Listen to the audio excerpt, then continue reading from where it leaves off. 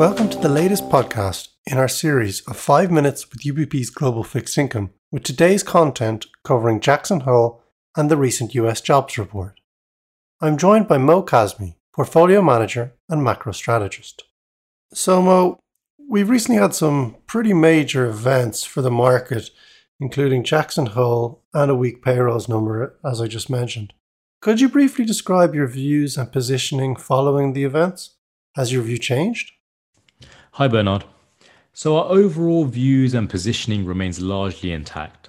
We still see room for interest rates to rise from current levels as we expect the Fed to continue with its hawkish shift during the remainder of this year with a tapering announcement, despite the latest weak payroll number. However, we think any further hawkish move from the Fed, such as rate hike discussions, will be very gradual, and that was clear from Jackson Hole. And so this remains a good setup for risk markets, where although central banks are turning less dovish, they will overall remain supportive. And we still prefer the high beta segments of high yield and the AT1 market on attractive valuations and solid fundamentals. Whilst COVID is still in the headlines and we've seen another spike in cases, we take confidence from the fact that we seem to be plateauing at a global level, at least in terms of case growth, whilst hospitalizations and deaths from this wave have been much lower than any previous wave. This confirms to us that vaccines have weakened the correlation between cases and deaths, which should also prevent strict lockdown measures from coming back into force. And what about the data? We've seen some weakness with the latest payrolls print. Should we be worried about a growth slowdown? So the latest payroll report was a large miss to the downside.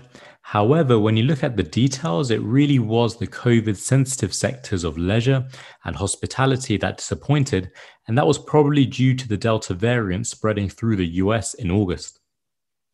As COVID fears calm, it should allow for these sectors to see positive jobs growth in the months ahead, and so we see the weaker payrolls report as a blip rather than indicative of a weakening trend. When we look at growth overall, whilst the manufacturing sector is normalizing following the initial surge in demand on the back of the economic reopening, we believe that the next leg of the recovery will be driven by the service sector as the world continues to open back up, where service spending still remains 7% below its trend level. And what about your short duration bias? Is it justified given that Powell sounded pretty dovish in his recent speech? That's a good question, and yes, you're right.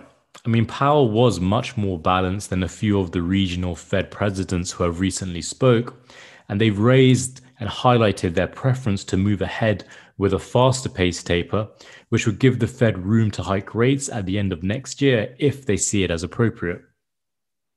Instead, Powell actually went out of his way to break the link between tapering and rate hikes, saying that the pace and timing of tapering does not provide a signal for rate hikes. Instead, he emphasized his belief that the inflationary pressures we are seeing are largely temporary in nature. However, despite the weak payroll number, we still think that the Fed will move ahead with its tapering plans before year end. Although we have had 1 weak month of jobs growth, if we look at the past 3 months, then we are still at an average of 750,000 payroll growth, which we still think is enough for the Fed.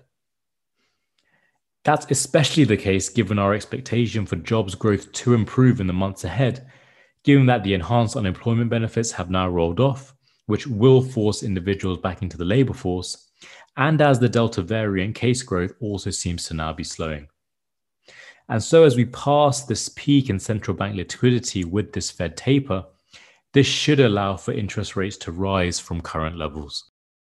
And then if the Fed is moving towards a tapering before year end, as you say, should risk markets be fearing a hawkish Fed?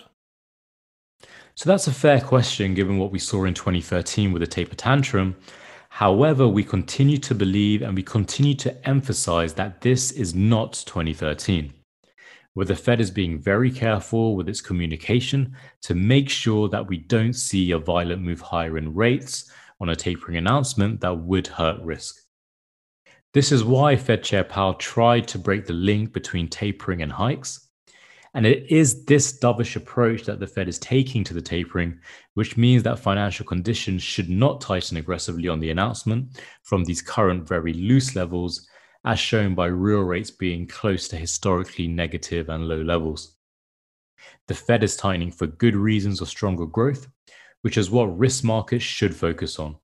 As the service sector recovers further, and as the vaccine rollout means that we are unlikely to go back into strict lockdowns. Thank you very much, Mo, and for those listening to this podcast.